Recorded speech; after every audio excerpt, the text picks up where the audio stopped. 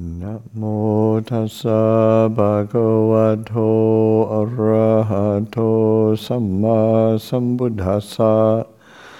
Namo tassa bhagavato arahato samma sambuddhassa. Namo tassa bhagavato arahato samma sambuddhassa.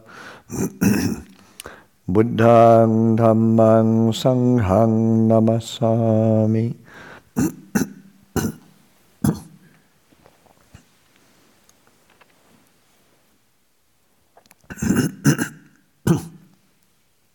I'll have to apologize while I'm talking for clearing my throat, coughing. I might go into coughing fits as well, just for the fun of it. But we had a great work party after the meal today for several hours, cleaning up Santi Vihara, and I didn't realize, or I didn't think how much dust there was going to be there, sort of. And but we,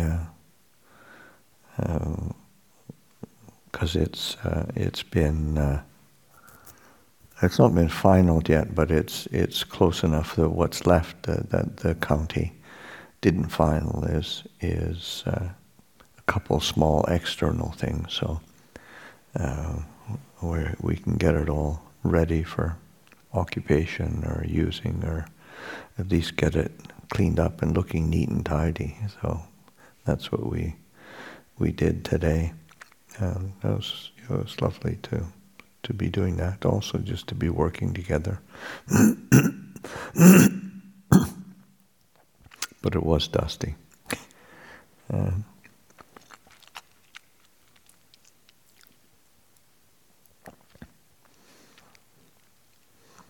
I've been contemplating just the I mean, one, of course, is very, very ordinary, and it's something that I've known for almost 50 years, anicca, dukkha, anatta, but just realizing or recognizing or reflecting on how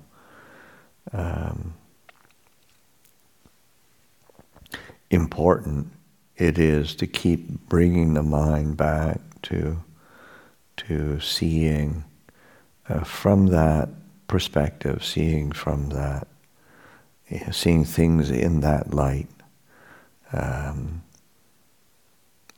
seeing the impermanent, unsatisfactory, non-self nature of all things, and just as in the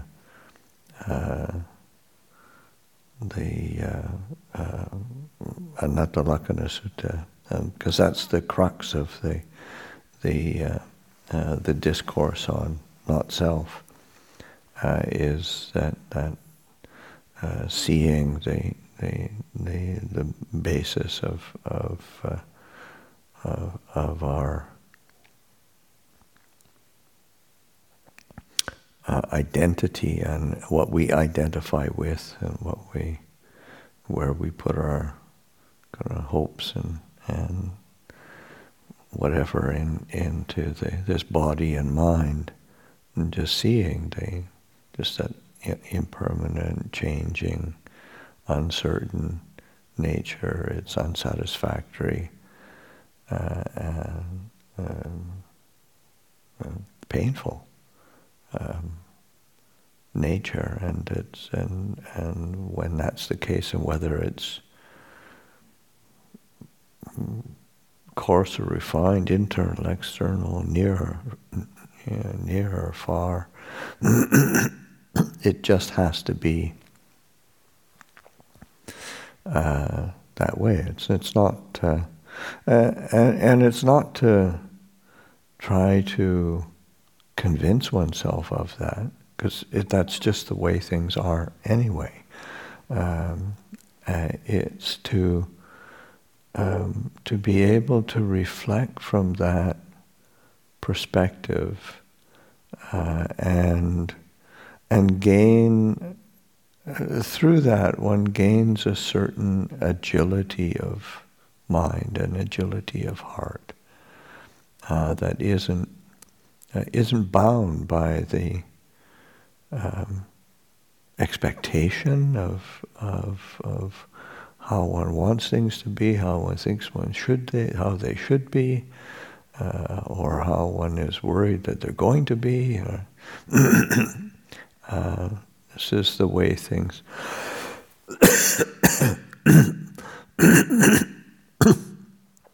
This is the way things truly are, and as there is that kind of agility of looking and recognizing and seeing that clearly, then there's a natural stepping back from the impulse to create a self identification around the phenomena of existence. So it's just such a necessary piece of the insight process, and one needs to be quite say patient and accepting of this is the way things truly are, and when one seeing with wisdom that there is a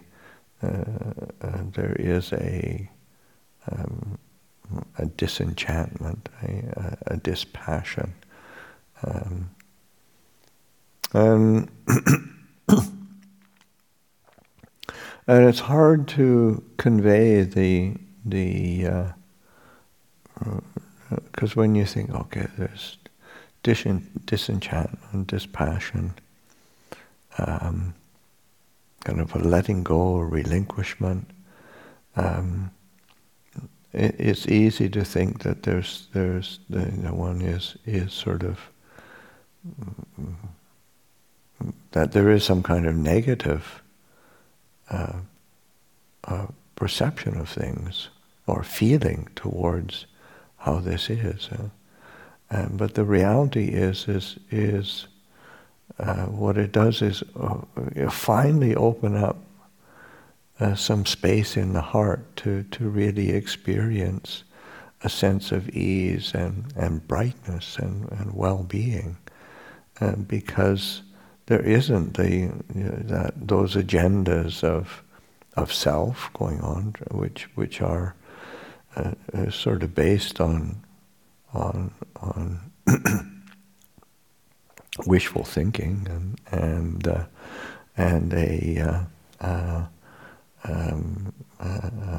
a misapprehension of truth and reality, so that there's one is really opening up space for a real well-being and ease. So it's these recollections of anicca, dukkha, anatta are one is easing into a sense of confidence and clarity and certainty of, oh, this is the way things truly are. And one of the images that comes to mind is one that Ajahn Chah talks about, of the like the contemplations of anicca, dukkha, anatta are kind of like the shore of a lake or the sea, where the waves sort of come in either in it can be quite still sometimes, but it's still there's some movement of the water. Or sometimes there's small waves lapping at the shore. Sometimes there's big waves coming in and hitting the shore. But it's the waves, the water that keep kind of changing and they come up against it, and the shore is there. It's a steady presence that is there, and it's always there to receive the waves, whether they're big or small, whether the water is rough or smooth or whatever. It's there to receive it. In the same way that sense, that truth of anicca, dukkha, anatta is there to receive all of the phenomena of our likes, our dislikes, our fears, our worries, our excitement, it's there to receive it, and it's just that way. There's a steadiness there. There's a solidity, a stability, and that's where the quality of real peace is not just in a state of mind, or even an intellectual thought of analysis. Oh, it's anicca, dukkha, anatta, and think yourself into something. It has to be seen, has to be understood, it has to be deeply held and realized, made real.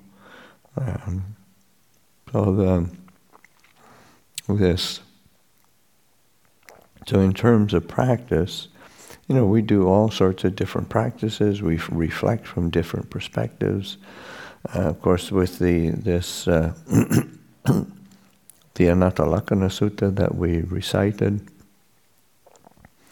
that's picking up the theme of the five aggregates: form, feeling, perception, mental formations, consciousness. And this is these are the aggregates of being that we can look at as a way of viewing our experience through the lens of physical form, of feeling, pleasant, painful, neutral, perception, of the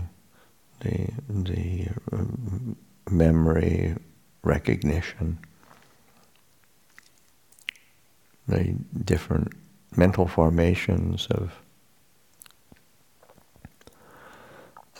whether they're wise or foolish thoughts or moods. They're just mental formations, and consciousness itself, the act of cognizing through the senses, and it's a way of looking at experience.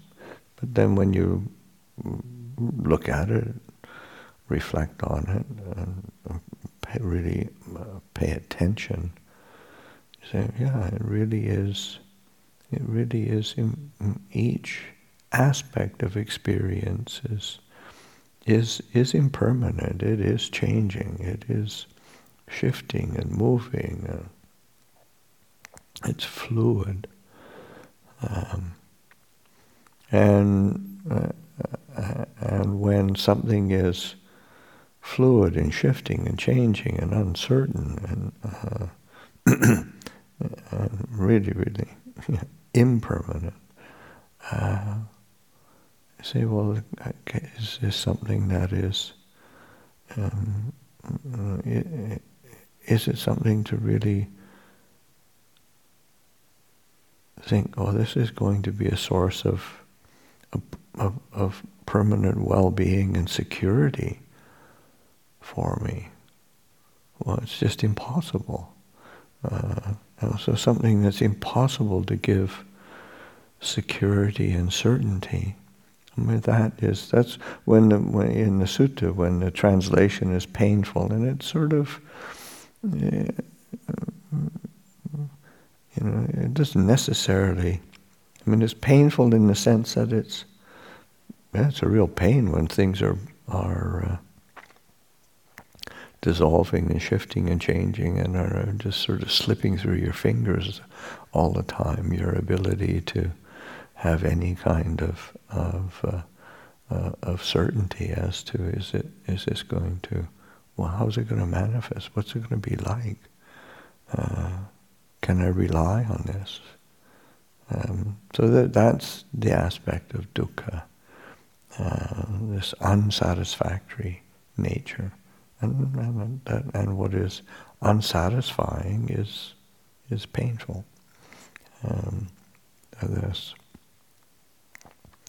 and then the Buddha just makes that extension of assumption of well that which is impermanent, uncertain, changing, painful, unreliable, unsatisfactory.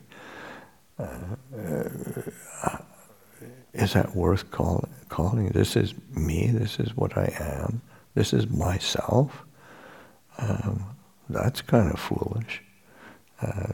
So it's just recognizing, because our mind will jump through all sorts of hoops of weird logic, just to try to create certainty in our life. So just this sense of paying attention and reflecting, investigating, allowing that contemplation of these universal characteristics. Again, this sense of it creates space for being able to see things in their true nature, and that's the heart understands. The mind will, as I say, our mind will jump through all sorts of hoops of weird logic just to try to create something that is reliable or makes sense to us.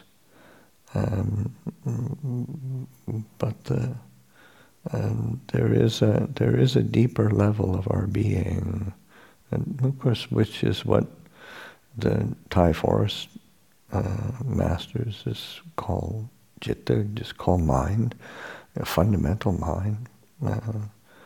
And the ability just to know, and it's that the knowing of this fundamental truth. That's where the refuge is. So it's returning to this quality of knowing, but it's using that directing of attention, paying attention to anicca, dukkha, anatta, and it's not. And you have to be careful, because you can think, well, if I just overwhelm my mind with thinking about anicca, dukkha, anatta, then somehow it'll I'll finally get it. But it's not like that. You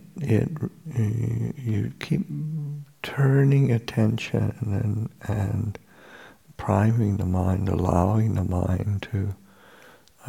the heart to feel. Well, what's it like to let go? What's it like to see from that perspective? And certainly the seeing the limitations of things, limitations of form, feeling, perception, mental formations, consciousness, or say, as we're now in our readings, we're starting to move into the sixth sense bases, and you can apply the same thing, same logic or same perspectives from our sixth sense bases. That's how we experience the world through the eye, ear, nose, tongue, body, mind, and through our experience of sight, sound, smells, taste, touch, and our mental world. And again, seeing through that all of that is anicca, it is dukkha, it is anatta, and that is a fundamental truth. But it's all, as I say, it's a truth that brings one to a place of stability. Say on a logical basis, you think, oh, it's going to depress me or shake me up, but it's when you realize, oh, just seeing the true nature of things is what brings one to a place of peace. So we use this tool to be able to support our practice, and it is this feeling of disenchantment that is important, a sense of a certain weariness.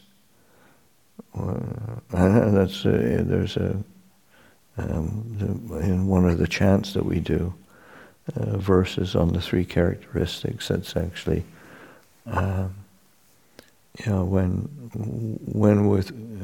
it talks about impermanent or all conditioned things, dukkha are all conditioned things, anatta are all things. But then when this is seen with wisdom, one feels weary of all dukkha. You feel it's just, I've been doing this for a long time, and if one thinks in terms of the, say, the Buddhist worldview, it's not just from this physical birth to one physical death that one has been doing this, but lifetime after lifetime, many lifetimes. This wandering on through the experience of dukkha, and one feels weary, and that one is seeking a place of refuge, and truth is really the only refuge, and it's what the Buddha. I think that's the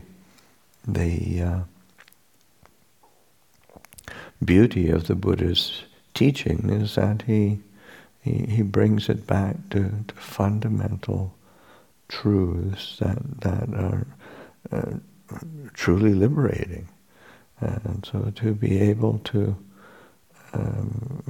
turn our attention to these just our ordinary experience. It's through the seeing of this body, mind, in its true nature, seeing the form, feeling, perceptions, mental formations, consciousness, in their true nature, seeing sight, sound, smells, taste, touch, mental events as seeing them in their true nature. That is when it's seen and brought into the heart, open-aiko, leading it into the heart, this true perception, that is liberating. The heart is willing to release, because we'll desperately grasp onto any delusion just out of habit, and that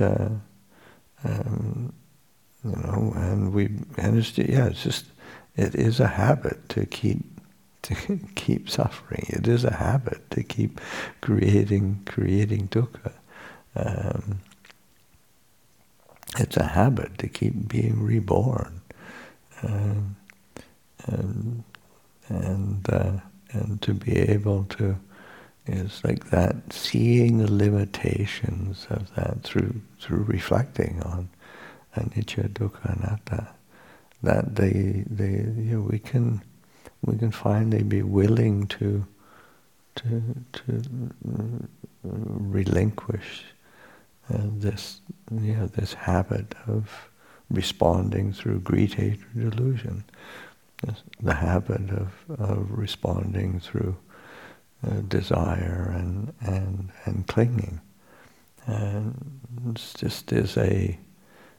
it's a very, very natural process. And I think that's where there's somebody like Lupa Cha as an example, as a teacher.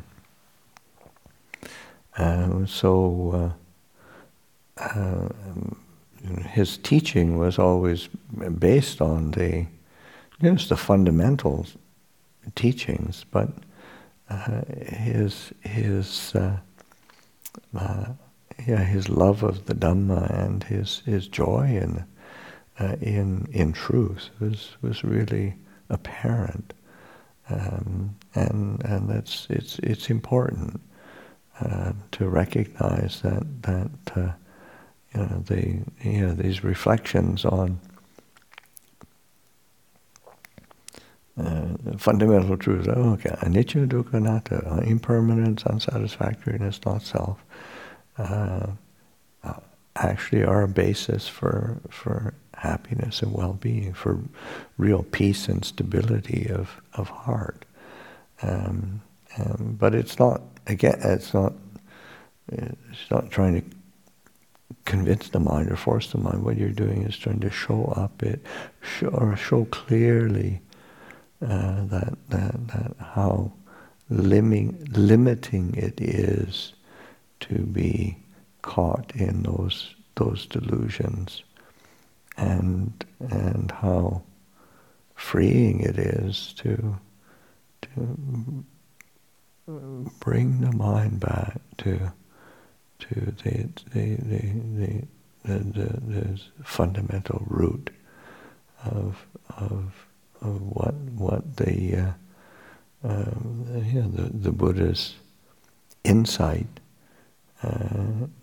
is there for.